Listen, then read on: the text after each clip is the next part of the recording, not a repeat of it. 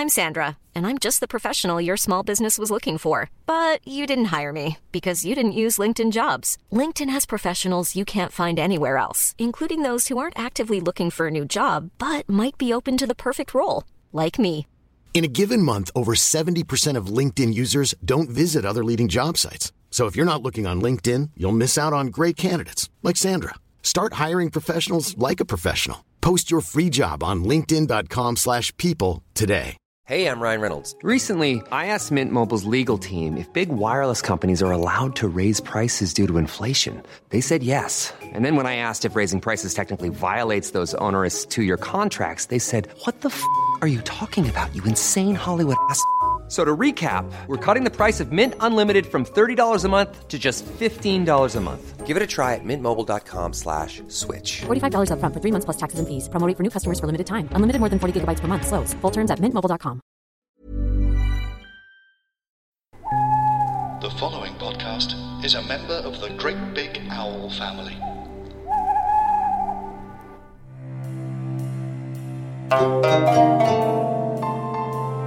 Smashpot.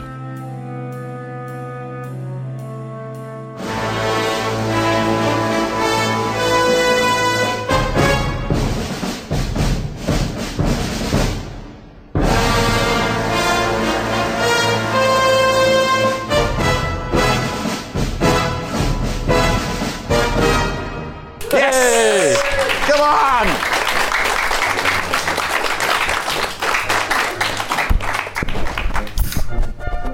Welcome to the podcast you get when your dad doesn't make a porno. If only he had. We'd be in the Albert Hall now. You're right, you're okay. Knee deep in spunk.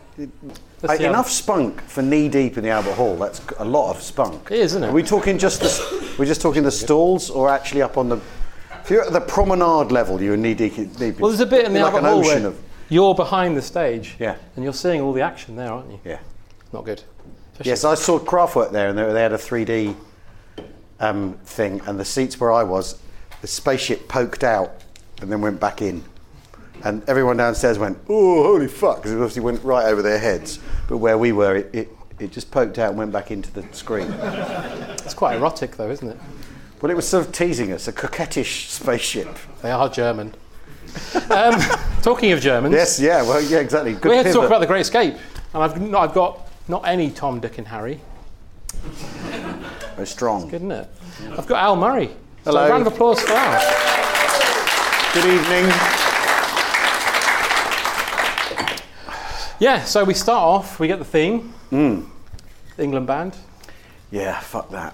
I really hate this fucking theme now. I used to love it. I really don't like the theme because, of course, 50 people are killed, murdered by the Nazis. And if you're, hooray! It's not a great escape. I mean, let's just tee up right from the start. It's great as in big. Yeah. The old meaning of great, like the big escape. Let's make America big again. Yeah, exactly. Yeah. Exactly. 50 guys, 75 people escape or whatever, and 50 are murdered. So that tune, if you're playing that in an England football match, are you in what? Are you asking for the team to be shot? Yes. Well, there's been a few World Cups like that, right, lads? Sports. I also think it's kind of got a sitcom theme vibe to it, that tune, because you know the tune so well. You almost could see a sitcom version where it go whoop whoop whoop whoop whoop whoop like that on a bass clarinet, slap bass even. Exactly. Yeah. Here comes Newman, the Nazi guard. Contraband. But we should point out that it says at the beginning this is a true story. Every detail of the escape is the way it really happened. Yeah. Every's doing a lot of lifting there, isn't it? Every's been put through its paces. Yeah, I mean, the thing is Paul Brickell, who wrote the book, was in Stalag Luft 3. Yeah. And so the guy who wrote the book was part of the prison camp. Yeah. And in fact guarded the forgers. That was his job. He was one of what they called stooges so he knew about the escape. He knocked on the walls and stuff. Exactly. He did all that. What he also did in his early accounts is he said some of the camp weren't really very interested. And then when he finally wrote the book in the early 50s, he left out the fact that lots of people in the camp weren't into the escape, thought it was a bad idea, and all that. And I'm with them. There were a load of guys who'd just been wanking for 4 years, basically. Since I'm with Dunkirk. I mean, as a camp, this is like Pontins, isn't it? I mean, you come in, they let you have garden implements, which, you dig holes with. Yeah. And they're like, we're just going to trust you. And I, as a fairly meek person, I'd have probably been like, guys, let's just get our head down and just see out the war here. Yeah. Yeah, but that's not the stuff. When Richard Attenborough came in, I'd have been like, shut your fucking mouth. We have got it sweet here. There are people being blown up on beaches all over the... But no one's going to watch that, John. What, people wanking for 4 hours? Oh, sorry, yes, I've made a terrible mistake. People do watch that. But we find out pretty quickly that these aren't Nazis. Well, they are Nazis, but they're not the bad Nazis. Well, no, because there's a good Luftwaffe gentleman in is he called? What's he called? The camp commandant?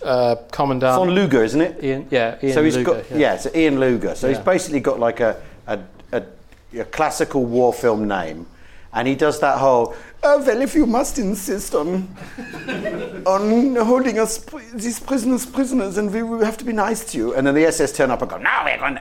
And the thing is, watching it, those German cliches are the sort of the thing I remember from watching it as a boy. Yeah.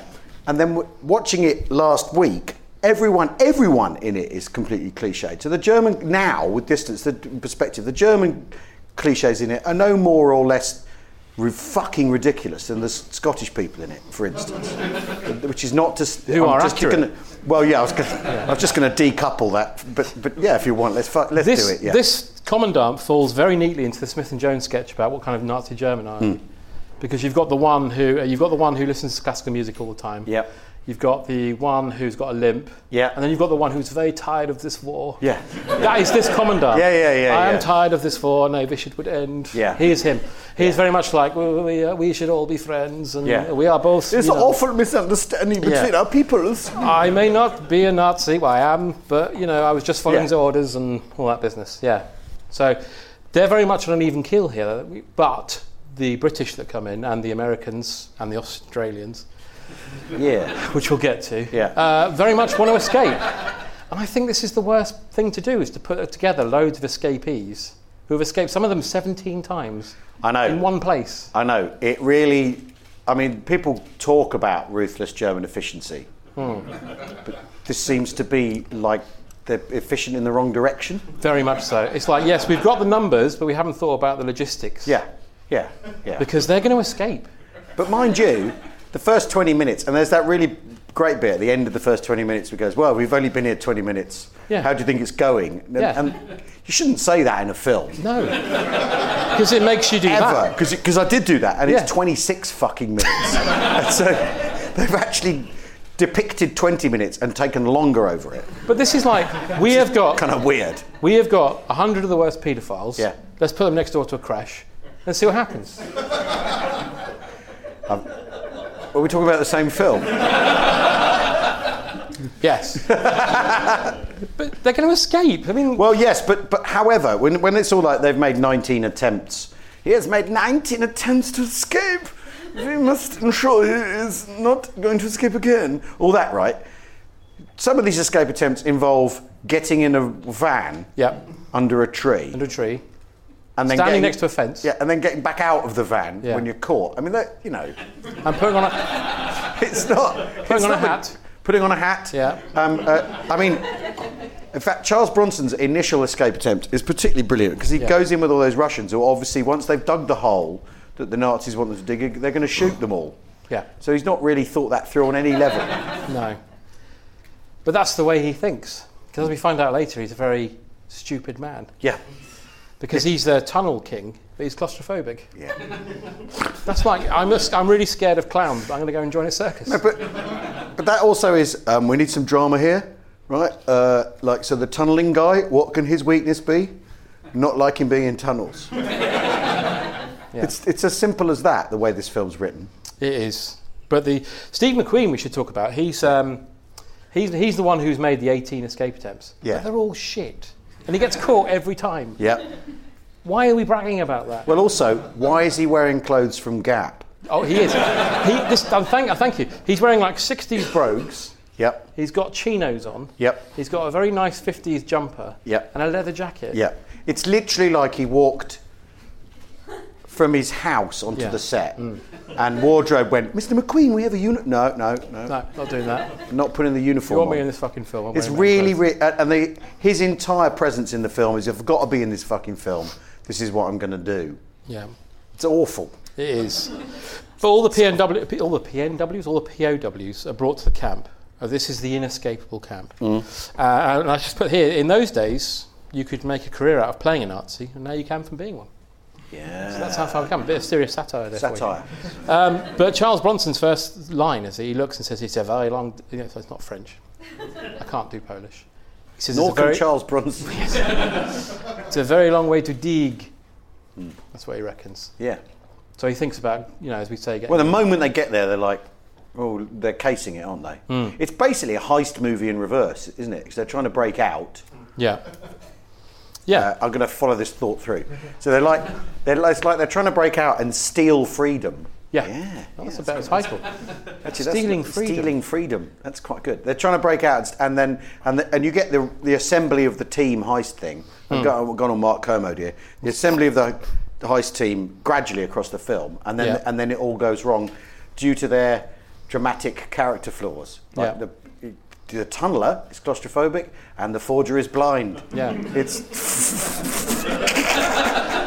and the best escaper is shit. yes, the best escaper is shit. Yeah.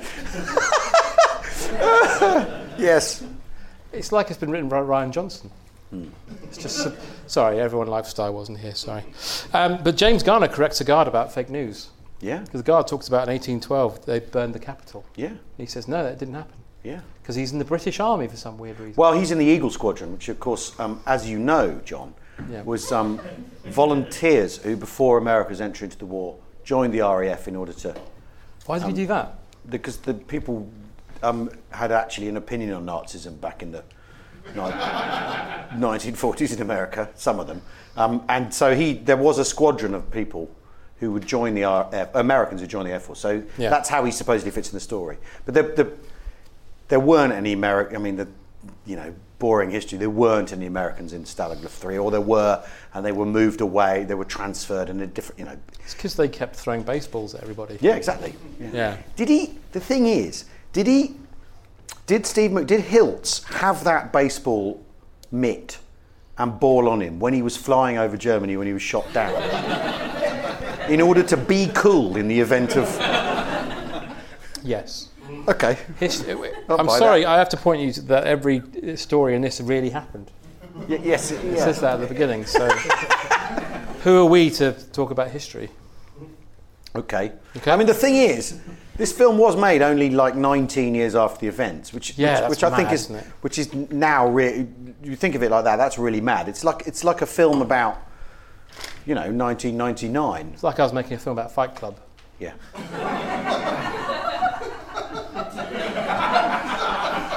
Your Meatloaf. At least he died. So we've done the bit. Steve McQueen spots a blind spot. Yeah. Which is brilliant, because if you were going to stand by that fence all night long, no one would ever see you. It's like he's perfectly camouflaged. He's so clever for thinking about that. But then he gets shot at. Yeah. In his blind spot. Yeah. So because what he hadn't thought about is that people can see him from the front. So again, he's shit. He's absolutely shit. Worst escaper. He bogs down this whole fucking film. Oh yeah, appallingly. Yeah. He's awful in this.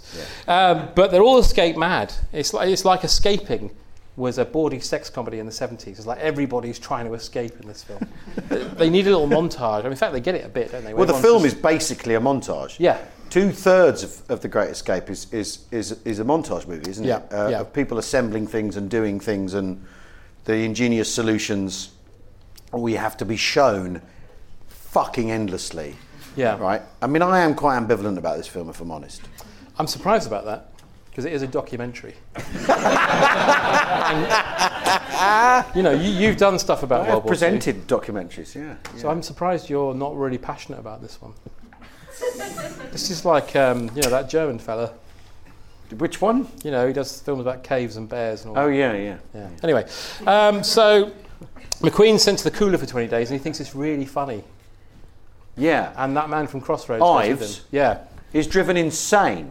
Not yet. Not yet. No. But he's eventually driven insane by being in solitary because he's in a room next door to someone who thinks it's hilarious. Yeah. And he's throwing a ball all fucking day. No wonder he's gone nuts. He's not allowed to be left alone with his thoughts because Steve McQueen's being cool because his agent said... He's talking about how fit Scottish women are and he's just throwing a ball against the wall. You would go mad, wouldn't you? Yeah. Plus, also, he's getting his hopes up about actually escaping and this fucking idiot keeps getting him caught. Yeah.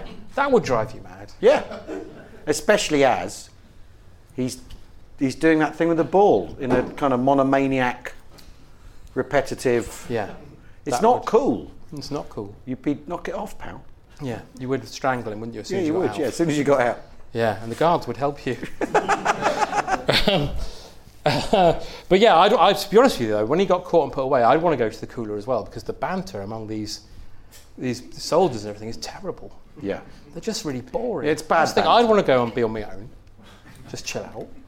I don't know that being in solitary confinement is chilling out. It is in this film. Well, okay, so we're in this film's reality. Yeah. Yes, absolutely. I'd be solitary all day. He just all day gets long. to sit there playing. Would you be allowed to have a baseball in solitary confinement? Well, probably not.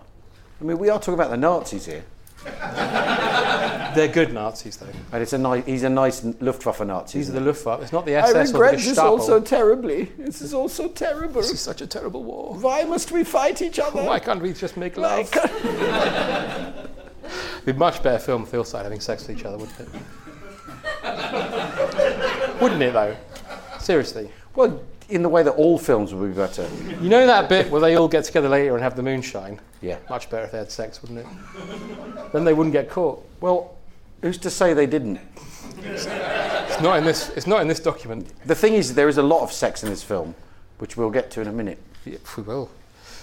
I No, trust there's you. shitloads. I trust you on that. No, really. I mean, the other thing is, this is the most ambitious crossover event in all movie history. Yeah. Isn't it? Thanos arrives at the end. Because it's The Professionals, Yes. Rockford Files, Yes. many episodes of Columbo, Crossroads. Crossroads. Yeah. Exactly. Jurassic Park. Jurassic Park. Yeah. Exactly. Yeah. It is, and the thing is, because I remember when I first Sapphire saw and Steel. Sapphire and Steel is Invisible Man. Exactly. So Yeah. I remember when I first saw this as a kid. I didn't, not old enough to have seen it when it was in the cinema and all that. So it's a bank holiday Monday movie for me. Yeah. And I knew all the people in it from telly, not from this movie. So whenever I watch it, it jars. And it is Cowley's early experience that made him into such a ruthless boss as CI5. Yeah. After he's shot. After he's murdered by the Nazis. That's why he's so hot on fascism. You would be livid if you got murdered by the Nazis here, wouldn't you? Especially if you'd escaped. And you fell for your own fucking trick. Yeah. Bodie Doyle, whenever you're in Whatever Germany, you do, don't say thank you. Be professional. CI5 doesn't mean anything. So Dickie Attenborough arrives. He says, "Welcome to Stalag." No, he doesn't. That's from Jurassic Park. He arrives and Will someone take care of my grandchildren? He doesn't say that. He doesn't say that. That's no. in the other documentary, Yes, Jurassic Park. Dickie Attenborough arrives and he basically says, "Yeah, this is a nice camp, but I'm going to fuck it up." Yeah. Yeah, he says that to the commandant's face. He says, "I'm going to escape. It's my duty to escape. Yeah. Thanks for the nice facilities and the toilet paper Yeah. and the taps and treating me like a human being and giving me a hoe to do my gardening, not a prostitute." And but he says, "I'm going to spit that in your face and I'm going to escape Yeah. because you're a Nazi." Because he's badass Dickie. Yeah, He's very good in this. He is really great. Best thing in it by a mile. Yeah. Him and Gordon Jackson have got a really nice. Yeah, they are really, really good in it. And although it's thin what he's given to do, but he is really great in it. And there's that scene where he says, "Well, of course they've asked us to not escape, and that's exactly what we're going to do. We're going to bore them to death and all that." And it's really good. Some of the establishing of the story. Can we just not? Can we just have a tennis club? Just see out the war. Yeah, I mean 2/3 of the camp were doing that anyway. Hogan's Heroes had the right idea, didn't they? I've never seen it. Okay, let's move on. So Dickie is What's called... Hogan's Heroes? Is that a sitcom? Seriously? Everyone's seen... Hands up if you've seen Hogan's Heroes. There you go. Oh, really? It's 3 people. Four? All right. It was a sitcom based in a prisoner of war camp. All right. Anyway, let's move on because everyone's talking. Dickie's code name is something I enjoy. It's called Big X. Big X. Which sounds really porno-ish, doesn't it? Yeah. Sounds like he's hung like a baboon. A baboon, you say? I have heard. It's not much of a And code felt. name, though, is it? Big X. No, not really. Because especially as he's a very small man. Yeah, but it also sounds secret, doesn't it? If he was Yeah. just called, I don't know, Cobra, or Table, Spunk man. Spunk Man. Yeah. If you want, I mean. Third time we said spunk. But Big X is drawing attention to him, isn't it? Gordon Jackson should be Big X. It sounds like Big Ek, you know, kind of Scottish thing. Yeah. Anyway, so I had a problem with the film at this point because the plot is very derivative of this film called Chicken Run. I don't know if you've seen that, but I have seen Chicken Run. I really don't like Chicken Run. why not? Because it goes on and on. Great Escape's quite long. Yeah, but that's Not a got true chickens. story. Is it? Chicken though? Run isn't based on a true story by Paul Brickell. I would say, right, there's a bit in Chicken Paul Run. Brickell was never a chicken stooge. There's a bit in Chicken Run where a chicken who can't flies because he's been fired out of a cannon, right? Yeah. Steve McQueen rides a motorbike and jumps over a fence. That never happened. Which one is less realistic? A chicken being fired out of a cannon or a motorbike jumping over a fence? That didn't happen. Fuck, you've got me. Yeah. Ozark's Razor or whatever it's called. So they decide they're going to dig 3 tunnels. They're going to call them Tom, Dick and Harry. I like that they've branded it very early. Yeah. Yeah. But that's all true. These days you'd have a bit where they were like, what are we going to call the tunnels? Yeah. What about Larry, Moe and Curly? You know, Laurel Hardy and the other one. You know, that sort of thing. Yeah. This time, bang. Yeah. Had Dickie Edinburgh not been murdered, I mean, maybe this is canon as well, he went on and did Jurassic Park and got that name straight away. What, called the dinosaur that? Is the T-Rex, is T short for Tom? Yes. And the Diplodocus is Dick. And they're all herbivores, some of them. Anyway, then we meet Donald Pleasance. Yeah. Who is a big weight on this film. Well, but the thing about Donald Pleasance is he is brilliant, isn't he? Everything he's in, he's really great. Yeah. And he completely gives you the full creepy or melancholic thing. Yeah. But he just shouldn't be in this film at all. It's like the thing is with this. I mean, the thing is with The Great Escape is obviously the actual story. There's plenty in the actual story. Yeah. But obviously they thought we've got to stuff it with more stuff to make it more interesting because no one's going to be thrilled by people breaking out of a prison camp. That's like really fucking boring. It's like Chicken Run. Exactly. Yeah. So we need to amp it up. And here's that whole his whole story and the sort of that.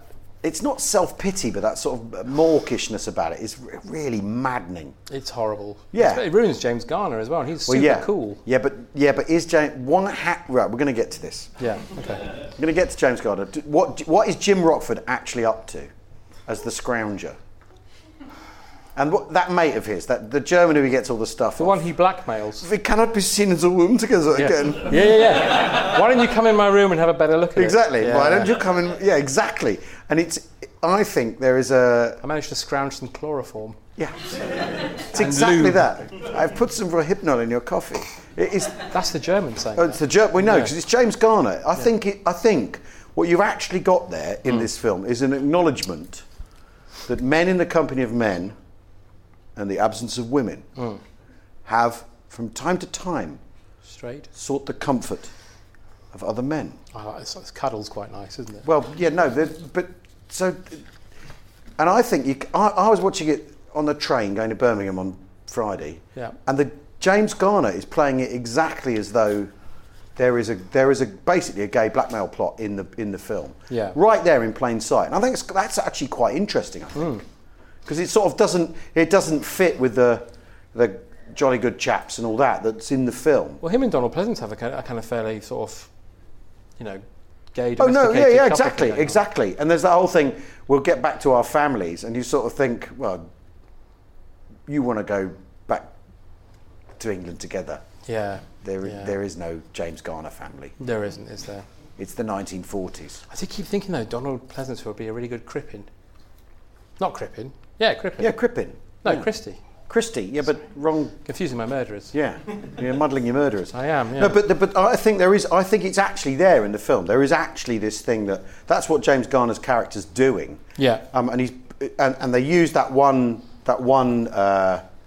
guy that he's blackmailing, and it really is. I think that's exact. And it's interesting that in a classic war movie where the British are stoic and all that, and the Americans are fast and loose. That's actually right in the middle, in plain sight, in a big popular film. I think that's actually the most interesting thing in this film. Yeah. By a long way, but it's not that. Maybe that's what The Great Escape refers to.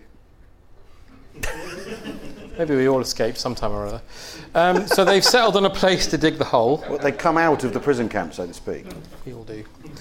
We all do. That would be a good tagline for a trailer, wouldn't it? Yeah. The real camp they escaped was their sexuality. It's quite beautiful. So they settled on a place to dig. When then they asked for a scrounged pickaxe, and James Garner brings them like a steampunk pickaxe that you win in Minecraft or something. Which he steals off the parts off the bottom of a van. Yeah. And has he got like a workshop where he builds this stuff? Look, you're just not asking. The thing is, the scrounger. You're asking the wrong questions. He's basically procured that by the offer of possible blowjobs. I'll just cross that out. That was going to be my next point. The scrounger on this basically is magician, isn't it? Yeah. Because he's able to pull stuff out of his arse. Yeah. Like, I've got this Venezuelan coffee. Yeah. Yeah. Where did you get that from? Yeah, it's all quite weird. It is. But also, it's weird because they were helped. In the actual escape, they were helped. That's not made clear in and this, the guards were happy to give them stuff, and and there's the whole thing of the Red Cross parcels had better stuff in it than the German stuff, so they could trade and all that. Yeah. And they've left that out of the film, so he does appear to be magic. He is magic. He's a maid. What are they called? Maid? Dungeons and Dragons. Oh, fucking. I never played. No, I didn't either. That's why I got it wrong. But McQueen and Ives at this point. I'm going to call him McQueen because he is. McQueen. Yeah. He's not. They get out of the cooler, which again sounds weird, doesn't it? Sounds like a club with neon. They get out of the cooler, and they've got an escape plan. Yeah. They formulated, and they go and see Dickie and everybody, and they think, hang on, it's good that they keep escaping like fucking idiots and getting caught over and over again. Because it screens us. Yeah, otherwise they'd be suspicious if we didn't escape, because we're all escapees. Yeah. So they okay it. So it's like a triple bluff, isn't it? So we get like a little montage of them constantly being caught. Yeah. Like fucking idiots covered in mud. Yeah. Yeah. The thing is Steve McQueen.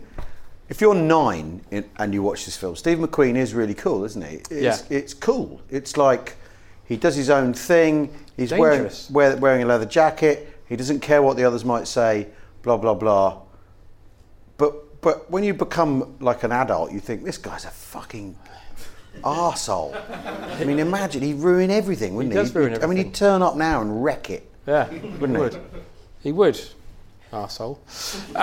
But yeah, so they're okay. I mean, at this point, Ives reveals he's getting wire happy. Yeah. It's the only time he says it. I want him to say it later when he jumps to the wire. Yeah. I'm wire happy. Yeah. It's sort of sad, isn't it? It is sad. But I never watched Crossroads, so it doesn't resonate for me in a Crossroads way that a lot of people feel when he does go for the wire. Yeah. I should think most people who watch Crossroads like that he dies. What was he like in Crossroads? Wasn't he like a chef or something? I'm not asking you because you didn't watch it. Who watched Crossroads? No, that's okay. Let's move on. Less people than Chicken Run? Yeah. Do we say chicken? No, don't worry. Let's forget it. Smashbot.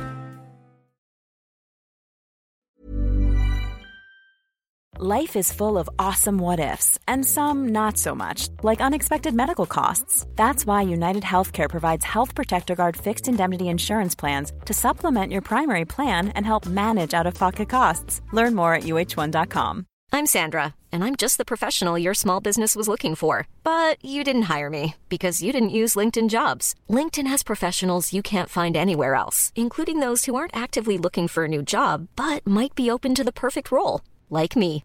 In a given month, over 70% of LinkedIn users don't visit other leading job sites. So if you're not looking on LinkedIn, you'll miss out on great candidates like Sandra. Start hiring professionals like a professional. Post your free job on linkedin.com/people today. Many of us have those stubborn pounds that seem impossible to lose, no matter how good we eat or how hard we work out. My solution is PlushCare. PlushCare is a leading telehealth provider with doctors who are there for you day and night to partner with you in your weight loss journey. They can prescribe FDA-approved weight loss medications like Wegovy and Zepbound for those who qualify.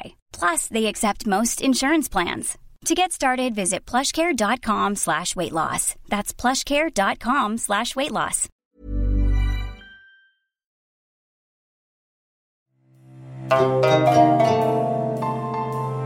Smashpot. So McQueen and Ives get caught and put in the cooler. Yeah. And that's when Ives starts cracking up. Now, they have a dirt problem, which again sounds rude, but it isn't. They have a dirt problem because the dirt from the tunnel is a different colour to the dirt from the yard. Yeah. So how are they going to get rid of it? Now, David McCallum's idea, let's just put it in the yard. Yeah. That scene is mystifying, isn't it? Yeah. Because they make a big thing about how it's a different colour. Yeah. And then he rushes in and says, I've got it. And you think, but it's a different colour. Yeah. So he says, you just put it on your trouser leg and mix it in. I'm like, but that doesn't make everything go a different colour. It's really, really... And the bit where they do it, it looks like they're all cats shitting in people's gardens. Yeah. And also, they have talked about tons of dirt. Like, it's 150 tons of dirt. Tons. Yeah, Charles Bronson's really angry about it. And it's a sock each in each leg. Yeah. Which is what, like probably a kilo? Yeah. And there'll be a guy hoeing, again, not... He's hoeing. And then, like, David McCallum will turn up and be like, morning, Charlie, and then just dump all this shit on his... And he's like, oh, thanks very much. And you're just like being a Well, and gradually, flower beds get higher and higher as the 150 tons of different coloured dirt. You can imagine the script meeting without just going, no, we've covered that. Yeah. Let's just move on. There's no change. Yeah, that scene works. Shut up. But this is when we get James Garner and the guard talking about Scouts, how he used to be in the Scouts. And then says, let's go to my room. The guard was in the fucking Hitler Youth. He was not in the Scouts. No. He says, I was in the Hitler Youth, and then I was made to join the army. I am tired of this war. He's another one. Yeah. I just like looking out of a window. And he does that classic, would you like a cigarette? Oh, no, I shouldn't. Yeah. Why shouldn't you? Well, the Führer said smoking's bad. Did he? Yeah. Did Hitler not like smoking? Yeah, he was. That was part of his image, wasn't it? That he was vegetarian and didn't smoke and didn't drink. And see, apart from the Nazi thing, he's pretty good, isn't he? Satire. He'd get a video. He'd get a DVD now. He'd be like Joe Wicks.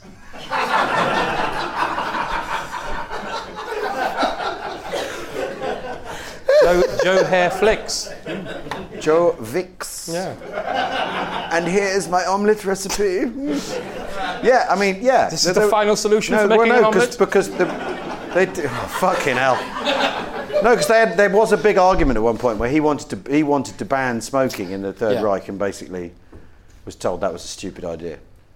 See, these bloody Nazis. Yeah. It's like a bloody Nazi, him trying to let me not smoke. Yeah.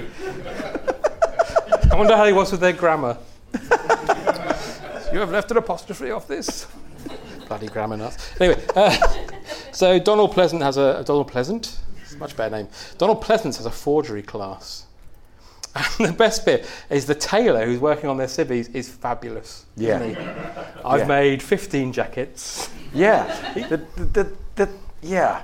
It's like the clothes show after an apocalypse. It's like I've made a suit out of this blanket I found. Yeah, and I've used polish. Yeah, I've used polish to make it. It's come up beautiful. Yeah, it is. The thing is kind of.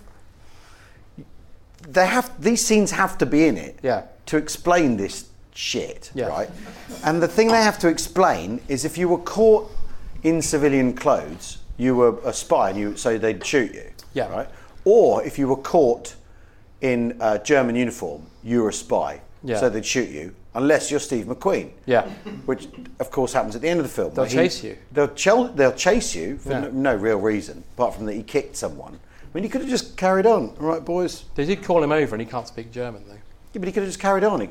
Sorry, I didn't hear you. I mean, anyway, we're not going to get into Steve McQueen again, but because he's an arsehole. Also, he looks fairly Aryan as well, so they probably wouldn't have called. Yeah, exactly. him. Yeah. Sorry. Yeah, but the thing is so all these scenes have to be in it, but they also are kind of they're a real. They should have just had a montage with Foreigner, or not the band, or no, with Foreigner or Journey or something. Right. Yeah. You know, and they'd have got most of the film done in about 5 minutes. Someone comes in with the uniform, and goes, they've done the uniform under the. I want to know what love is. We should edit that. We could get some viral clicks, as I believe the kids say. They do. Do they? Yeah, they do. Good, I'm glad I got that right. So McQueen is summoned before Attenborough and everybody, the committee, and he tells them that Ives is getting close to getting wire happy. Yeah. Which sounds like he's like a sort of ecstasy pill. Yeah, he's full up on prison life, isn't he? He is, he's had enough. He's had enough, but that's because he's in a cell next door to Steve McQueen. Yeah. Going, hey, I don't care. Yeah. The thing is, I bet McQueen... I mean, I've done it 3 times, that's fucking annoying. Thing is, I bet McQueen stops for the ball and then he really noisily masturbates. Yeah. That would drive me mad. And he's got a mitt to catch it in as well. So he'd hear it go. And then he shouts home run. In the throes of climax. Oh, the horror. Fucking hell. Actually, it sounds all right, doesn't it? So they tell him that they tell him the plan. They fill him in, not like that. God, that'd be an awful scene. And they suggest that he keeps getting caught, and he basically says, "No, I won't." And then he kind of, "All right, I will." Yeah. What? Don't need that bit, do you? No, you don't need. Well, yeah, but if we're going to do, you don't need that bit with this film. We'd be in the pub by now. Well. Yeah, exactly. So the guard is panicked because when he came in to see Garner and his gay trap, he lost his wallet. Yeah. And that happens a lot with MPs as well, doesn't it? Yeah. I was in this all-night bar the other night and I lost my laptop. Yeah, I mean, it's exactly what... I was looking for badges. That's exactly what's happening in this film. This is an MP wandering on Clapham Common, isn't it? Yeah. Ron Davis. That happened. Yeah, that was his name. Yeah. Looking for badges. Should have gone to Wimbledon. There's a load of Wombles there. They're probably well up for it. So the guards panicked, and Garner says to him, "Look, I'll help you find your wallet, but I want a camera. Yeah. And a particular kind of camera for Donald Pleasance here, my wife. Yeah. Who's going to take pictures of everybody. Not like that." Well, maybe that was the deal. Of course it was. Yes. Oh, I've accidentally taken a picture of your penis. Try again. The tunnel keeps... And I'm going to put it on Morse code and send it out. Yeah. What the fuck is this? Bletchley Park. Why are you hogging all the bandwidth? What is it, Alan Turing? Nothing. This is the most interesting message I've ever received. What are they putting in those apples? Talking of tunnels, the tunnel keeps collapsing. So they need more wood. Yeah. Genuinely, that's not a metaphor. No, they do, and then they steal it from everywhere. They steal it from that happy man's bed. Yeah. I just put here, they could have taken it from James Coburn's acting. Yeah, it's an infinite source of wood materials, more arboreal content. Yes. He's fucking dreadful in this film. Yeah. Dick Van Dyke. And he's Australian. Dick Van Dyke gets a lot of jib, right? Yeah. Coburn in this is fucking dreadful. Yeah, he's shit. He makes Coburn sound like Colin Firth. Yeah. I know they're different, but they're not. But he's supposed to be Australian, isn't he? He's supposed to be Australian. And the he thing says is, every now and then, Corba. Yeah. The thing is, I mean, you can say, who knows what anyone's accent sounded like 150 years ago? Yeah. Before there is no recorded sound. Yes. Who knows what the common man spoke. You can get with any argument with that, can't you? 100 years ago. Who knows that I just called you a cunt? Who knows? But in 1963, we did know what Australians sounded like. Yeah.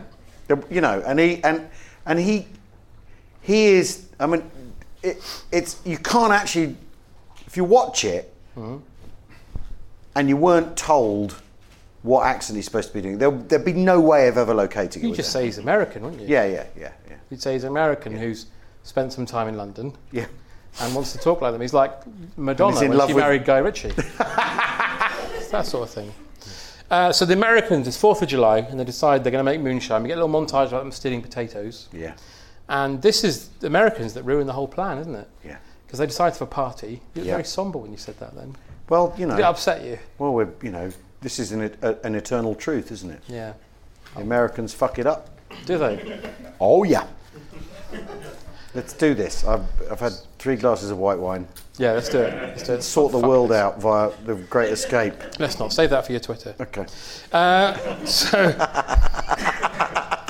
they have a party because the British, they're quite stiff-lipped, stiff-necked, stiff everything.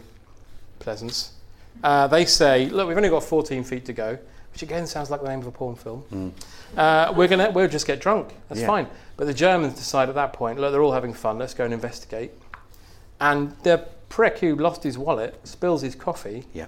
And he finds the tunnel. Yeah. So that's Tom found.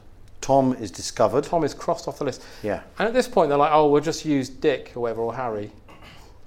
But the Germans surely would have thought, are there any more tunnels? Should we go and have a look? Well, yeah, but you know what it's like when you discover a tunnel and you think that's plenty tunnels. There can't be any more tunnels. Yeah. It's impossible for there's no more tunnels. 3 tunnels is ridiculous. Yeah, 2 maybe. 2 maybe, but 3, so they don't bother looking. Let's say 2 tunnels a crowd, 3 too many. Yeah, exactly. That's what they say, isn't it? But that whole there is that. The thing is all the national stereotypes in that whole bit are like they're awful. They're sort of shaming for everyone involved. The British is good though because they're really annoyed and embarrassed about all this, and I would have been as well. I don't know. Can we keep it down? Can we just not do this? I don't know. You'd have got. I've already told you I wouldn't have escaped. Oh, that's true. So I'd have been an outcast in this camp. I'd have been just wanking and reading literature. What kind of literature? You don't want to know. But Garner, at this point, he mocks Coburn's Australian accent and does a better job. I know. He says, "Good day, mate," and I'm like, "Why don't you fucking cast him as Australian?" But he gets away as well. But we're already through the looking glass by that point. If Coburn's been going around being Australian, it's too late. Too late to recast him, is it? I'd imagine Coburn's quite a forceful man as well. In real life, you know, like, look, this is my part. I'm gonna. Yeah, I guess, and obviously that is a film full of egos, and there's Steve McQueen crashing around demanding. This is pre-Towering Inferno as well. Yeah. Before McQueen and the McQueen-Newman fight. Yeah. Does anyone know about that? Yeah, they all know. No, I don't. Go on. Well, there was the Newman and McQueen were huge Towering Inferno time. Yeah. And there was a big battle about whose name was going to be first. So in the end, they compromised by putting them as equal billing over the top of the title. It was a big thing at the time. How was equal billing? Well, they just put their Paul names Newman literally and written over each other's names. So otherwise, how's that possible? Alphabetical order? It was who had the biggest cock. Okay. I don't know. One of the things is I was a long time ago. This reminds me of a thing. I was a long time ago. I was at the Q Awards, right? I was hosting it, and we went up late, right, an hour late, because in the Grosvenor Hotel, we were in the dining room at the Grosvenor, and there was a prolonged game of cat and mouse between Take That, Coldplay, and U2, and Amy Winehouse, to see who would be last into the room, literally last to sit down, so that we could then start. And the thing is, Take That had to leave, so they actually went and sat down on time, did their thing. Because the tax people were coming. Yeah. Well, and they had, we've got to be somewhere else. Yeah. Right? And, we've got to go to Manchester or wherever they have to return to be recharged. And then, and then there was literally a thing where U2 and Coldplay were trying to sit down last. And I think Coldplay, in the end, got the jump on U2 and sat down just after Bono sat down, Coldplay came in. And then an hour later, Amy Winehouse appeared at the bottom of the stairs and went, "What's going on?" Like that. And Robert Plant said, "Oh, isn't she sweet?" Oh, R.I.P. I don't know what this has got to. Well, yeah, I know. But it was a very odd moment. But it was a star billing moment where the actual event was secondary to the bun fight of who was top billing, and that's what watching The Great Escape is. Yes. Like, is that it's all about Steve McQueen demanding his star power moments. And very much so. But that's the thing that frustrates me about the film. Is at the end he goes, "This is dedicated to the 50 who were murdered." To think, yeah, but he doesn't give a fuck about that. He wants his motorbike. It annoys me. Should be dedicated to Steve McQueen's agent. Well, yeah, exactly. No, you're right. I know I am. Yeah. But 50 people gunned down so that he could look cool. Stop that. Ives gets wire happy. Oh, yeah, sorry, yeah. Should treat it with the respect it deserves. And he gets gunned down. Yeah. And he has to hang on that wire. Yeah. It must have been a pain to get him off. Yeah. The barbed wire stuck into him. Well, I'm not sure. Would they have used real barbed wire? It's the 60s. No, I mean probably in the fantasy world. Oh, right, okay. The film. I thought, but it's the 60s. It's pre-health and safety, isn't it? They probably actually used barbed wire. Probably did, actually, in the movie. Yeah, and he was only small. I don't know what that's got to do with it. He's Steve McQueen pretends to be upset about that and punches the guard. I think he gets sent to the cooler again, doesn't he? Yep. And so the usual, sir. They decide. Yes, that's right. Would you like your mitt? Which is German for with, isn't it? Yeah. Yeah. So would you like your wank with mitt? Sorry, actually. What am I talking about? They open up Harry. Sounds awful. And they dig round the clock, he says. Attenborough goes, "We're going to dig round the clock." Yeah. And so just Charles Bronson. Yeah, getting freaked out endlessly. Because he's a claustrophobic tunnel man. Yeah. Because otherwise there's no drama. Yeah. I mean, this is like sending Simon Weston on a makeup course. It's the worst thing you could possibly do.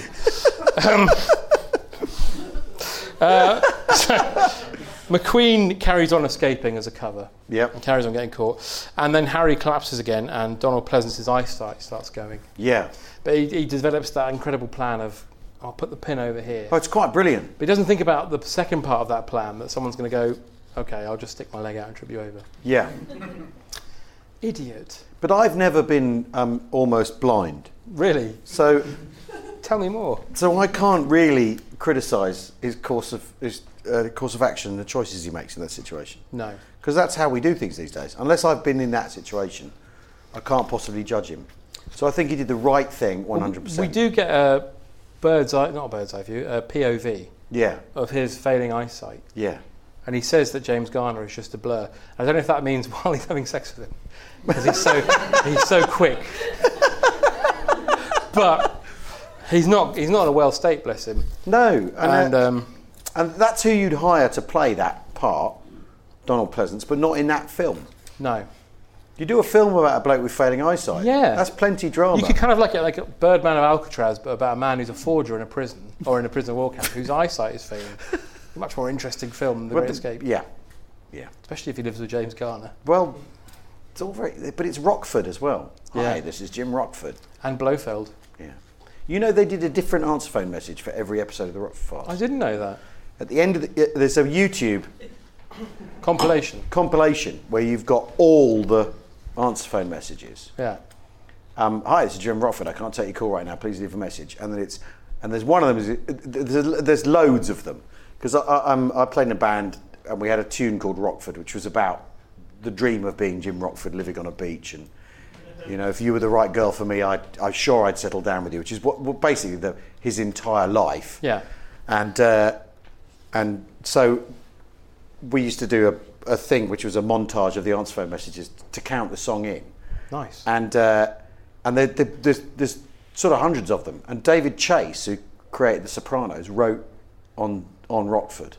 Wow. Yeah, and so those answer phone messages must have gone past him at some point. Yeah. And there's some really great ones. There's sort of, Rockford, you owe me for the mobile home. When are you going to pay?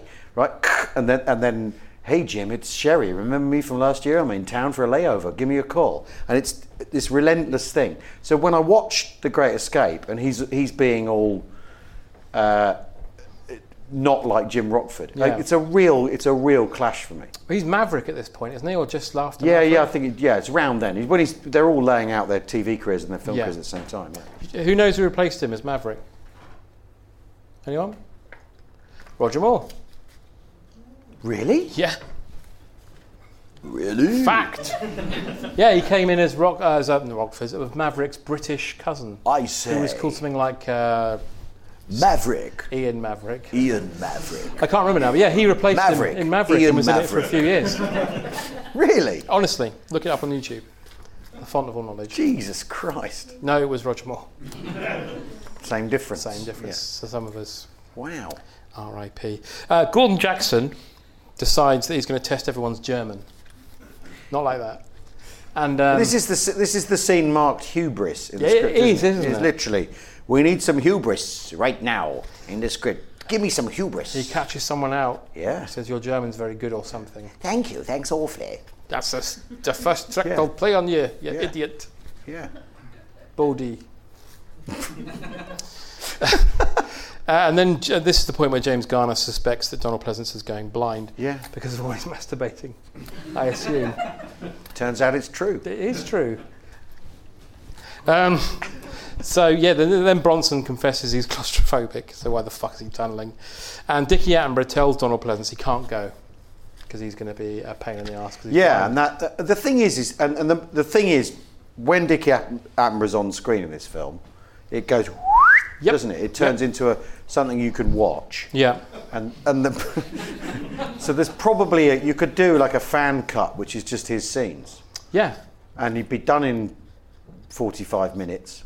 He's brilliant in this. He is amazing. Every scene he's in is amazing. But everything. The thing is he was great in everything at that time. Just brilliant in it, and could have been a kind of obviously then decided to become a director, but would have been a really a real mega star. He cried at the Oscars. Yeah, I know. Darling. You can't tell because he's such a great actor, whether he was really crying or not. That's the... He might have trodden on something. Bit of Lego. But Garner basically says, I'm paraphrasing, shut the fuck up about my wife. Yeah. She's not going blind. Yeah. And I'm going to look after him. Yeah. And he's going to be my liability. It's all very sweet, that, isn't it? Yeah. It's lovely. Because they were just going to leave him there. Yeah. I mean, probably the best thing to do because he would still be alive.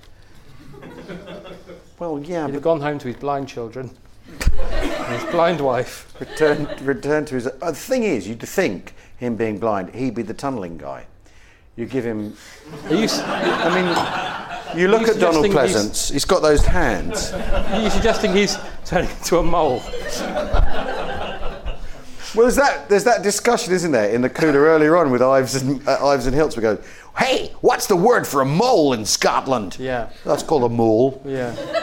Have you thought about being a mole? Like, stop treating me like I'm 6. He is tiny, though, Ives. Ives is miniature. But Donald Pleasence is like the most mole-like human in this film. And he has large paddle-like hands. Does. You only dig twice. But the escape is on. Yeah. And Bronson's still freaking out, but that's just boring. Yeah. The tunnel is 20 feet short. McQueen pokes his head out. We're 20 feet short. Yeah. But it's dark. There are some woods. We can, if we time it right, we can get out. Yeah. And they all come out like they're moles that have been caught in bed with a married mole. They're all like, oh, fuck, and they run very quickly. And luckily for them... Have you ever been caught in bed with a married mole? No. All single. Off you go, like that. Yeah. I'm on Molder. It's like Tinder for moles. I'm on Digger. Which is Digger? Which other underground creatures as well.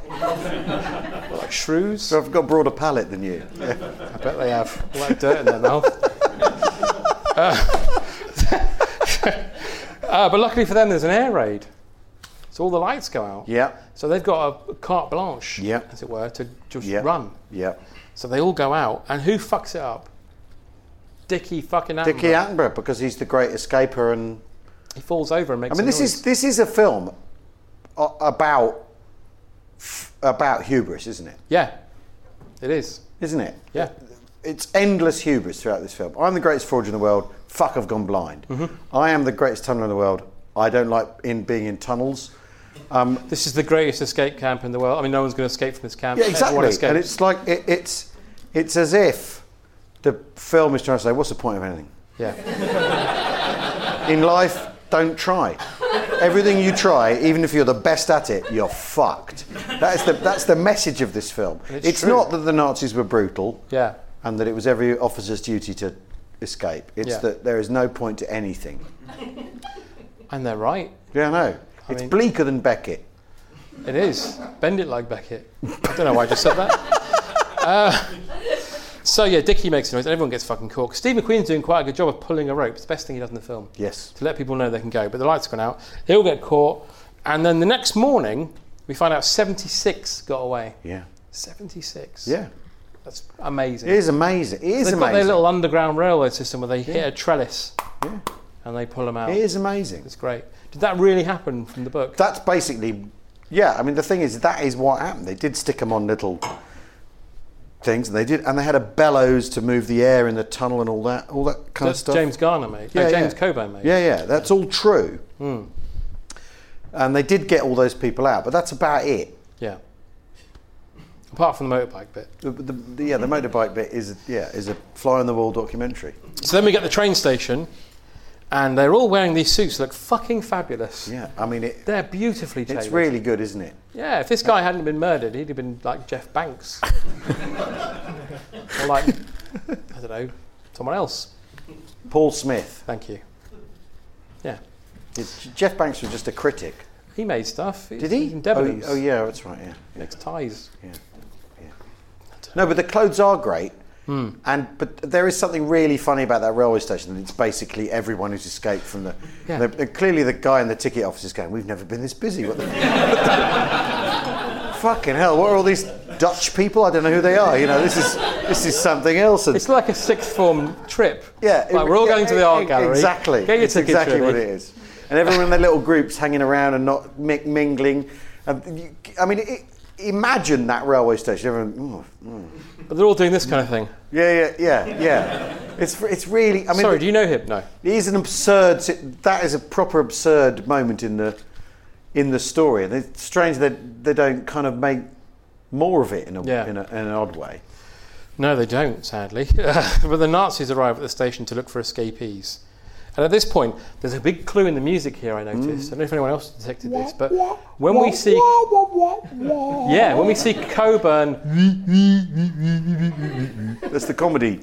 When we see Coburn or Bronson and his mate, who, they're close mates, the music's very sort of lackadaisical and calm, and we're having a nice day out. Yeah. But when it cuts back to the people who ultimately die, it's very like... Yeah. So we know who's going to get away. Yeah, we are being simply told what's going on in case we've fallen asleep. Yeah, by Elmer Bernstein, yeah.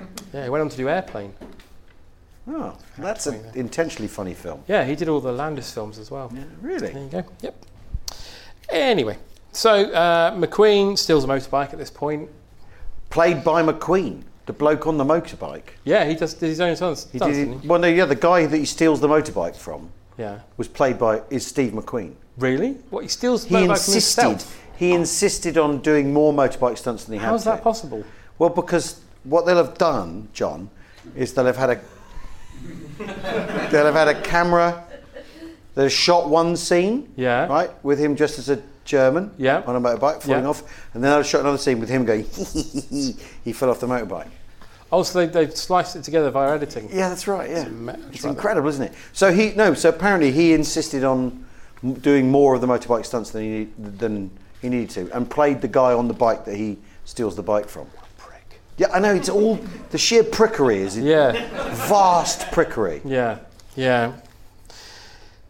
So Bronson and his mate nick a boat. Yep. And again we get the nice calm music. Yep. And on the train, all is okay. Garner and Pleasance decide to jump off because loads of Germans get on board and they start asking for people's papers. Yeah. Now, at this point, Dickie Attenborough and Gordon Jackson play it very cool and pretend to be French. Yeah. They do a good job. Yeah. They even have the balls to go up to Germans and say, take your feet off the seat, I want to sit down. Yeah. Which I admire. I think that's good. No, it's all good, isn't it? And it's all going fine then, isn't it? I must admit, though, at this point, my wife said to me, how much is left of this film? Right? And I said to her, well, it can't be that much longer because they've escaped. And it's 45 minutes. It's an hour. And it's an hour at that. An hour? Yeah. How long have we got left? Well, no, but Yeah. all of that escape. The thing is with this film is it never ever quite, it never delivers, does it? No. None of its moments ever quite deliver. It's all for nothing. Yeah. Yeah. It's completely What is the point of anything, this film? They might as well have all stayed at home. Yeah. And not even join the army. It's more nihilistic than Titanic. It is. I went to see Titanic with Frank Skinner when it came out. And at the end of it he went, what's the fucking point of anything? I watch this stuff, I think I might as well start drinking again. Because it was, that's a bleak movie. It's shit as well. Then it's also fucking terrible. I hate the way people are like, oh, James Cameron, he made Titanic. I'm like, he made the fucking Terminator and Aliens. Why are you talking about Titanic? Yeah. Shit. Avatar as well. Oh, I hate that film. Great Escape then. So McQueen heads for Switzerland because he sees the peaks. Well, he pulls up on his motorbike and goes, Switzerland. And then he basically off of some mountains in the distance. He's had a Who the Toblerone. fuck who can do that? Toblerones. Who can actually look at some mountains and with their absolute certainty? I mean, what if he go the other way? What if it was Saxony? What if it was fucking Massif Central?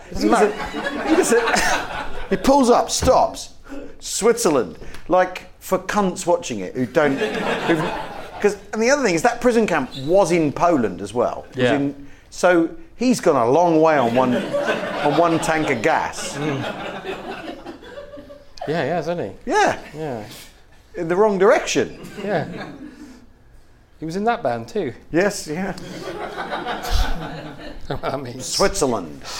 That's what my kids listen to that in a few years.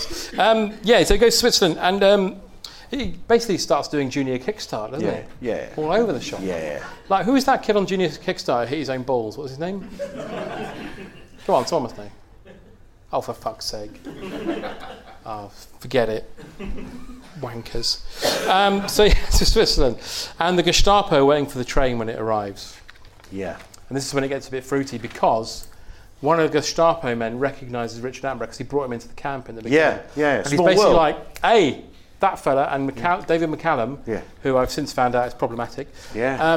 David McCallum thinks I'm going to take one for the team here. Yeah. And turns the Gestapo man's gun on him and kills him. Yeah. So Attenborough and Gordon Jackson can escape. That is a beautiful moment. Well, it's at least it is dramatic at least, and also he's the dirt expert. He is, isn't he?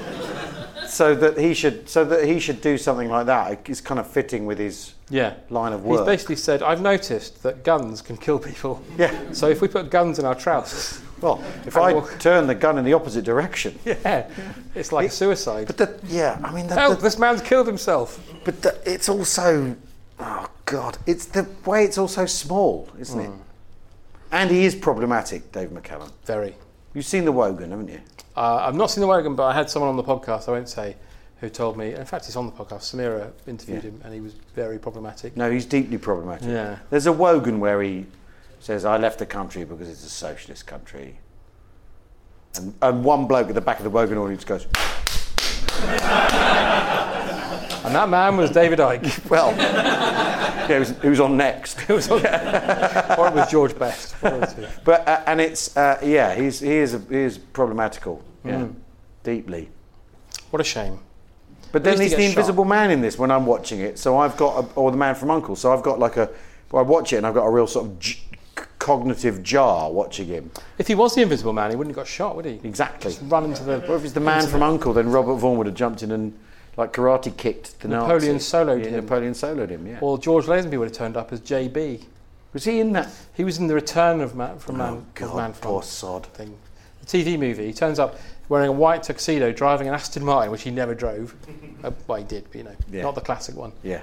And he's like, oh, it looks like the guys from U.N.C.L.E. need some help. So he puts some oil over the road.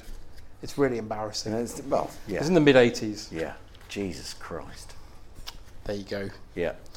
Anyway, so McCallum, as I say, he's then killed. Yeah. Cavendish, the happy man who jumped through the bunk bed earlier, he's captured. He gets in a car, he gets in a van, and then we get this jaunty, and you think, oh, he's going to get away, but then you think, oh, actually, no, he's not going to, is he? No. The van drives him to the fucking prison camp again, pretty much, the castle where they're holding everybody, and he gets in there, and there's 400 other dickheads in there who've been caught. Yeah. He might as well have had a piece of string tied to him. So he literally walks out, comes back. Well, they're on a long bungee. Some of them. They are, aren't they? But and the music. By this point, the music has run out of steam, hasn't it? Yeah. Because played in a minor key. Yeah. Wah wah, wah wah wah wah wah. Another terrible mishap for the Great Escape guys. Join us next week. Join us next week to find out if they're brutally murdered. It'd be much better if it was like The Running Man, wouldn't it? Yeah. But it kind of is like The Running Man. Well, it isn't, is it? No, it's not like not that. at all. Because he's German. The Running Man is... He's Austrian. Austrian. Same difference. Not really, is it? Well, it depends on your point of view. Well, I suppose they were in the war, weren't they? They were. Yeah, exactly. That's exactly what I'm saying. Yeah. Yellow bowl, mine hair. Yeah. 3rd of March, 1938, Anschluss. Yeah. Anyway, keep going. Thing is, I was worried about you being on. I was worried about you being on this because I know you don't know much about the war. So I'm pleased that you've come up trumps, which sounds awful now, doesn't it? Come up trumps. I have definitely not come up trumps. Oh dear. So Garner and Pleasance find a plane and take it. Yeah. Which seems like the best idea, doesn't it? Absolutely. Because Garner says, I can fly that plane. Yep. Takes out a guard, they get away scot-free. Yeah. And that's not a Gordon Jackson reference. Yeah. But the thing is, he didn't need to do that. He could have said, I can fly that plane, and then sit them in a cafe and go next to Donald Pleasance and shake his chair from time to time. We're just about to go over a forest. Like that. And are we there yet? I just want to see my family again. Are we there yet? Yeah, we're nearly there, mate. Don't fucking panic. Right? Oh shit, wrong accent. Shit, wrong fucking accent. Yeah. Right? They could. He didn't need. He didn't need to put him in a plane. Or left him next to a washing machine. No, exactly. Run off. Exactly. Yeah, but he did though. He went the extra mile. Yeah. Because he loves this man. Yeah, he does. And they got in the plane. And which looked like a one-man plane, but he managed to get them both in. Yes, it's quite interesting, isn't it? It's one of those. It's one of those transitions from prop on location, or actual practical item on location, to then the thing they're being filmed in. Yeah, because he opens the cockpit, and I could swear I only saw one seat. Yeah. And then suddenly they're both in there. They're side by side. Maybe his hand on his knee. Yeah. But he spins his propeller for him. I know. Spin the. You're right. The thing is, I thought it was a subtext when I watched it. It's not, is it? No. No. No. Not at all. It's all there for everyone to see. So then we cut back to McQueen, who's going to make the bike jump to Switzerland. Yep. Which he crashes and gets captured. But isn't it night time when they? There is a timeline problem in this film. It's night time when they steal that plane, isn't it? No. It's dark. Maybe your telly was off or something. I don't think so. I think it.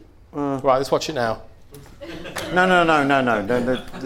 I just there might be. There's inconsistencies. Yeah. I mean, he has motorbiked all the way to Switzerland. Because they do escape at night time, and he does motorbike from Poland to Switzerland. So maybe. What?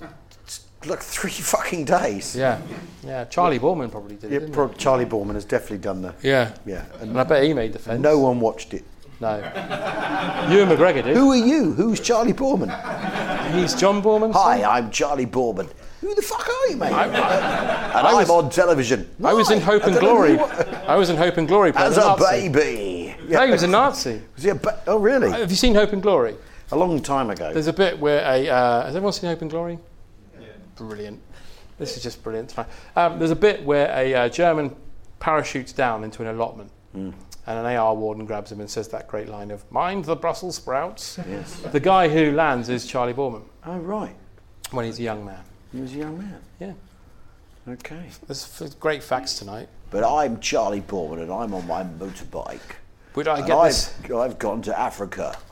Would I get this series without Ewan McGregor? Probably not. Probably not.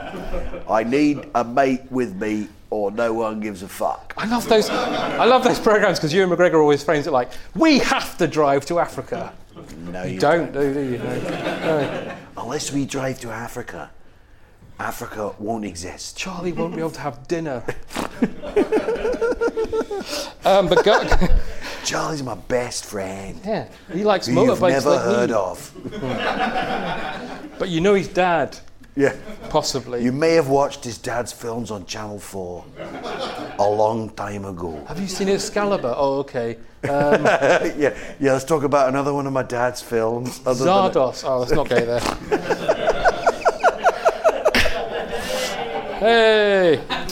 So, Garner and Pleasance, their plane goes wrong, and they're having a lovely time at this point. He's like, oh, we're nearly... He says something like... Well, Garner goes, Switzerland! Yeah, exactly. And then he goes... that's just Pleasance. Like that.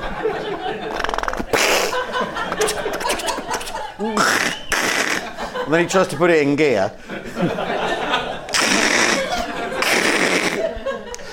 And then it does the other plane noise, which is... That's the crashing plane noise. You should be in Police Academy. Yeah. It's been said before. You could be in a World War II based Police Academy. What are they up to? How many did they make? They did 7. So, right, Police Academy 8, I'm in. Yeah? Find the money, I'm in. They could get the same people who never make Carry On films to make one. That'd be brilliant. Yeah.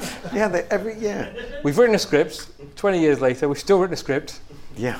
Want to do it? Yeah, I mean, yeah, absolutely. Good. Oh, I'll let them so know. they crashed the plane. Yep. And then he's shot. Yes. Yeah, well, Pleasance is shot. Yeah, they shoot the blind guy. Garner I mean, comes that's out and is mean. like, hey, hang on a minute. He can't shoot see. the guy who can see. Yeah. Fucking nuts. Well, Pleasance is walking towards them going, oh, hello. Yeah. They shoot him in the back, I think, as well. Hello. Yeah. I'm looking for underground. Natural habitat. I'm looking for Ratty and Toad. Is this the riverbank? No, they're called 9. Tom, Dick and Harry. Oh, yeah, sorry, yeah. It'd be much better if they called them Toad. Mole, Toad and Ratty. Yeah. Makes sense. It does. Because one of them's a mole and he could dig all 3 tunnels. That's No, it's very making sad, more time for Ratty and Toad to spend on the riverbank. He's very sad when Donald Pleasance. He gives good death, doesn't he? He does. He's very sad. It's very sad. He thanks him because he says, I got out. I got out. Yeah. And now I'm going to heaven. Well, with Adolf saying, Hitler. Yeah, it's very odd, that death, because it's beautiful. It's beautiful and pointless, which is... Well, he says to Garner, could you put it in my mouth one more time? I mean the tea he made earlier. Because he had a tea making thing. Yeah, he did. Condensed milk and everything. He did. Yeah, it's cute. He had a tea bag strainer as well, which again sounds like his mouth. Sorry.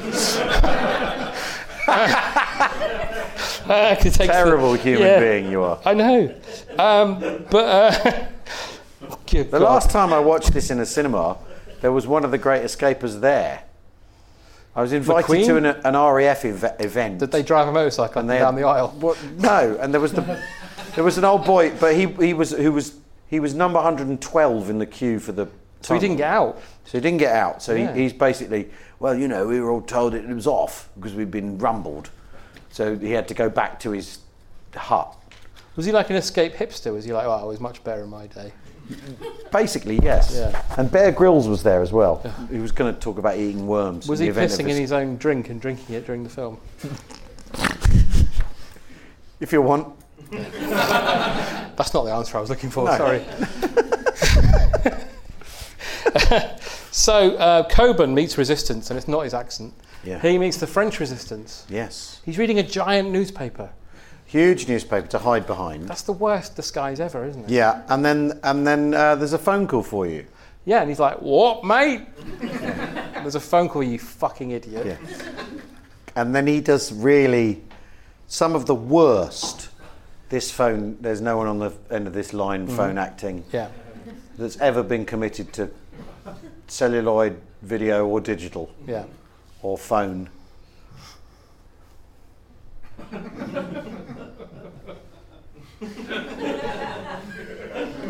Meanwhile, a car speeds up. Yep. And And the waiters. That's me doing Michael. And the Winslow waiters now. then hide. Yeah, and he thinks, oh, I better hide. They could be flirting each other. Yep. It's just all. But the car machine guns these Nazis there. Who are having their Pernod. They are. 3 Pernod, monsieur. Dankeschön.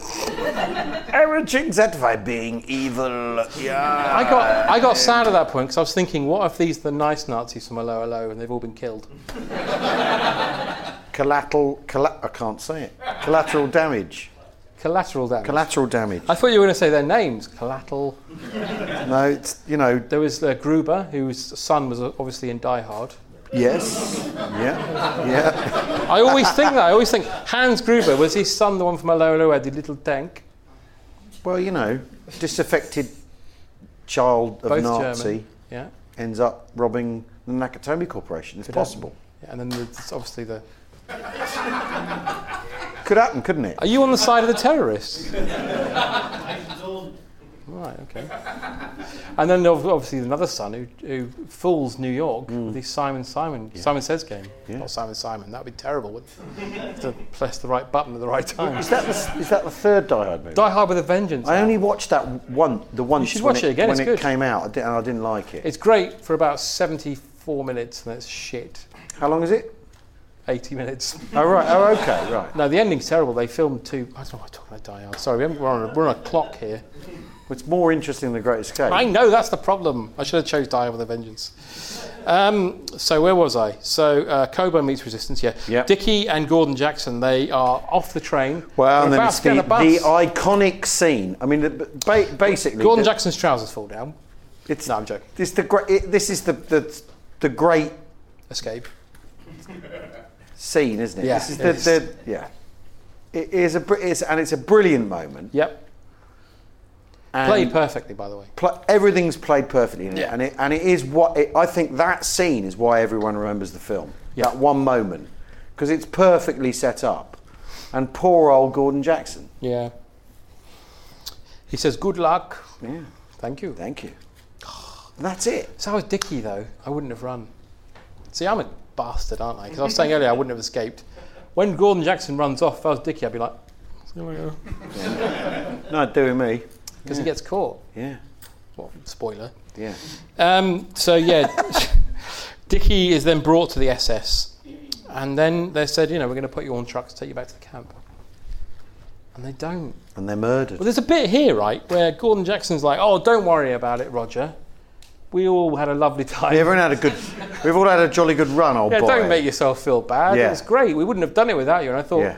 you would have been safe in your camp for another 3 years. Yeah. Well, that's the current state of scholarly opinion about The Great Escape. In itself, is that he got them all killed. He says, "You did a great job." Yeah. Didn't they? Getting us killed. Yeah. Yeah. The last book about it, Guy Walters wrote a book about it 4 or 5 years ago, which basically just kind of says that Bartlett was a lunatic and forced everyone into this escape and got them all killed. That is exactly what happens in this film. Yeah.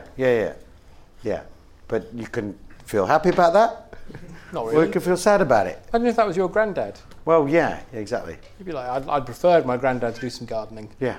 It is. Yeah, it's a. And then, why haven't they killed Steve McQueen though? Why is he not shot? He's in too cool. a German fucking uniform. He's too cool. All right, okay. They say, he is too cool, we cannot kill him. He's wearing Cannot chinos. kill this cool guy. We will not have those till the 80s. We need to study them in a lab. Hitler was obsessed with the occult. He was also obsessed with chinos and brogues. What are these leather shoes? Imagine him holding them up with these little eyeglasses. What are these?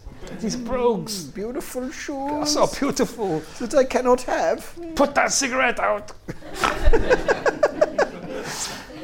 Sounds like the air raid warden, ironically. So Bronson and his mate make it. And Corbyn? What a film that would have been. Come on, he wouldn't have tried to escape. He'd have had a good dialogue. Coburn. He'd have sat down with both sides. I'm not going there. No, we're not going there. This is getting recorded. So we cannot go there. No, not with your No, yeah, MO. keep moving. So yeah, Coburn, he gets to Spain, literally meets the Spanish resistance, and they basically say, welcome to Spain. You're Australian, aren't you? Really?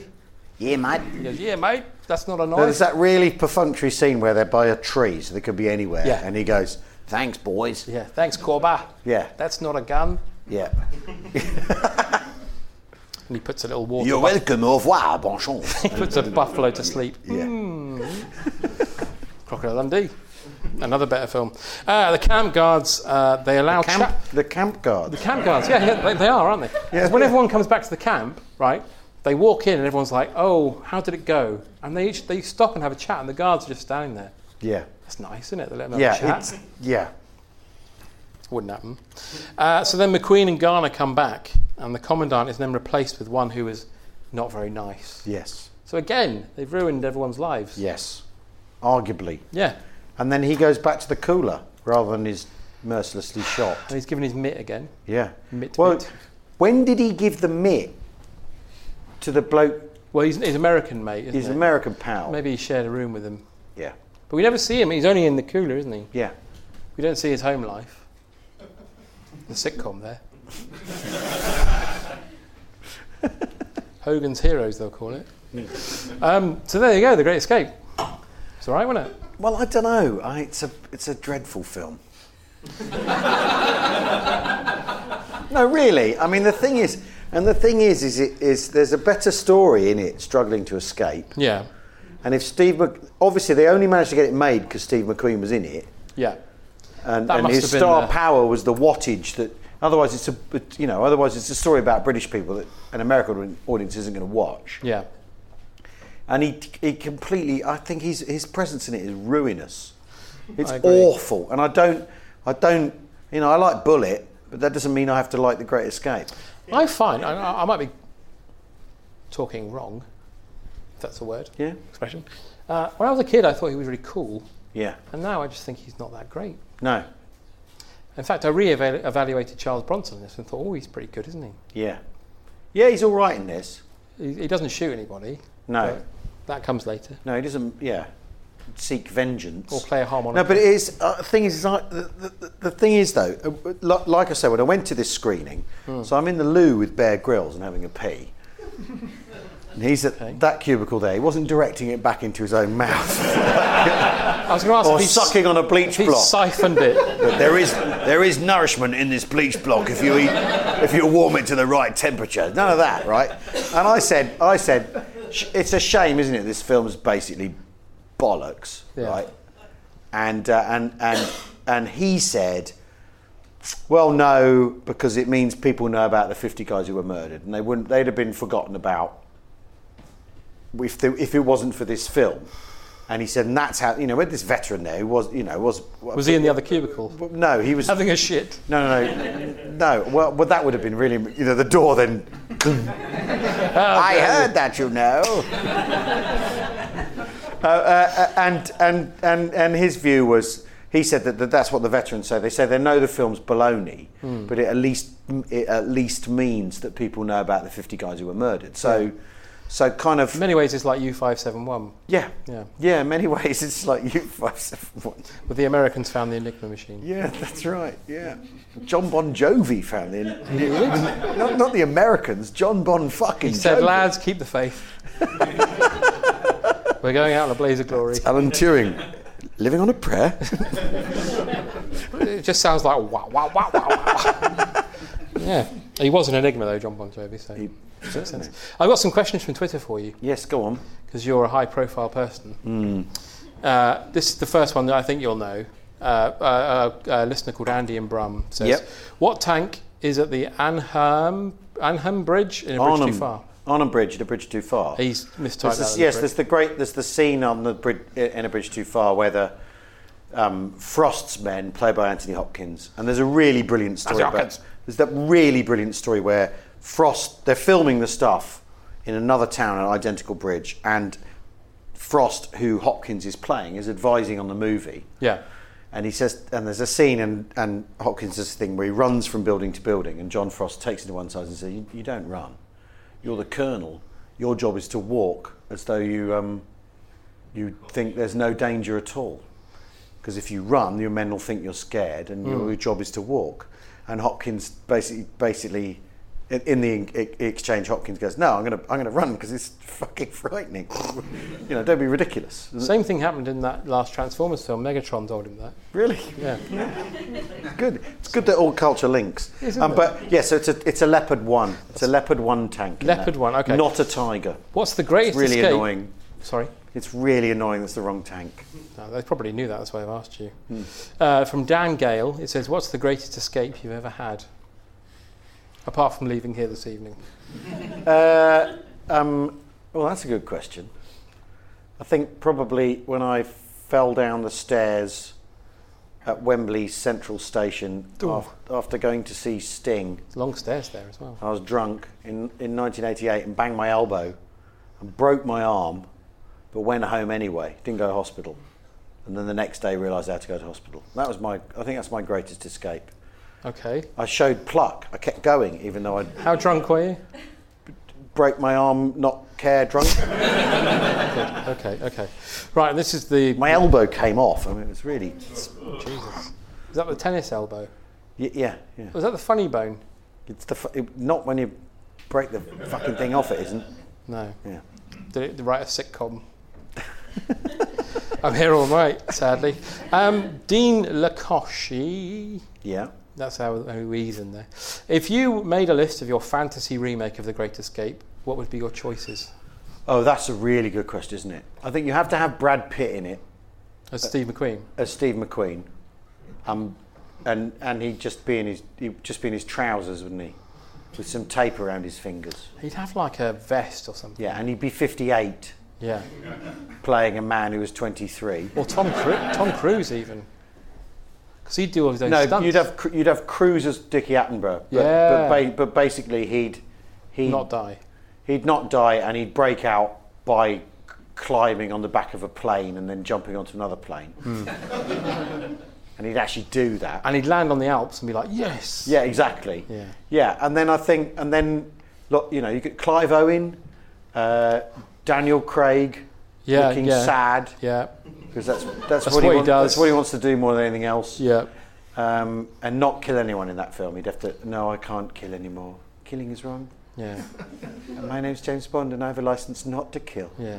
Get to fuck, mate. Oh, it turns out the commandant's his brother. Yeah, exactly. Yeah. And then you'd have what's his name? The guy who played Blofeld. You'd have all Christoph Waltz. You've had all Waltz, and you've had all the people that Tarantino's uses. In fact, if you got Tarantino to make The Great Escape, it would be fantastic. Yeah.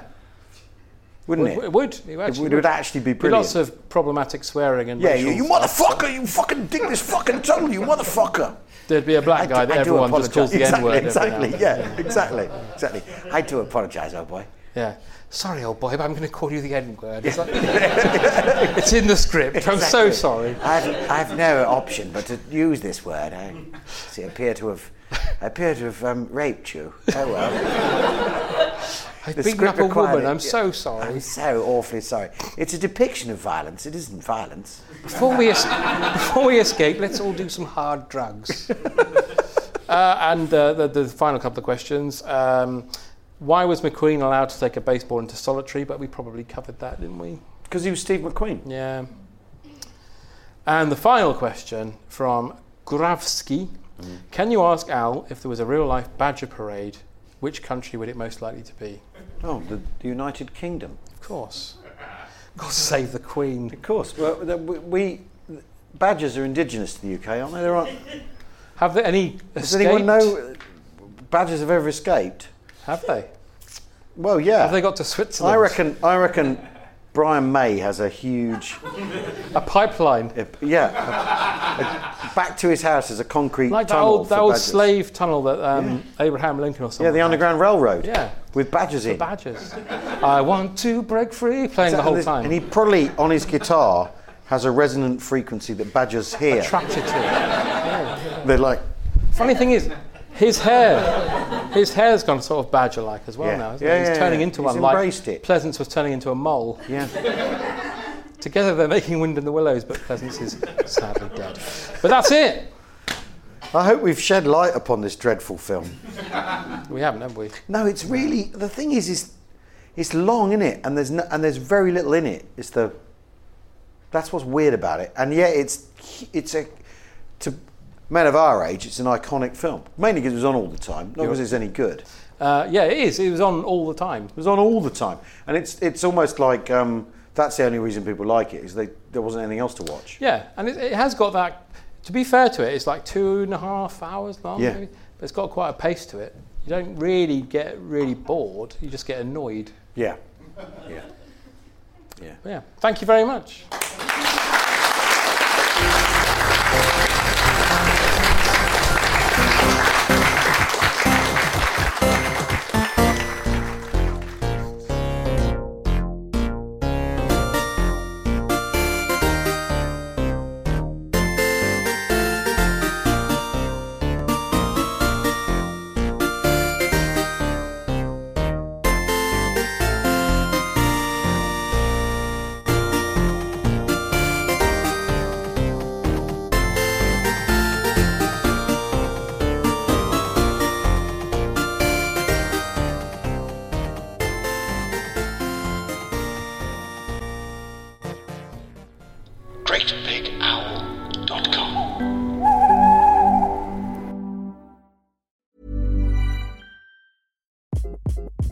Hi, this is Craig Robinson from Ways to Win, and support for this podcast comes from Invesco QQQ, the official ETF of the NCAA. Invesco QQQ is proud to sponsor this episode, and even prouder to provide access to innovation for the last 25 years. Basketball has had innovations over the years, too. We're seeing the game played in new ways every day.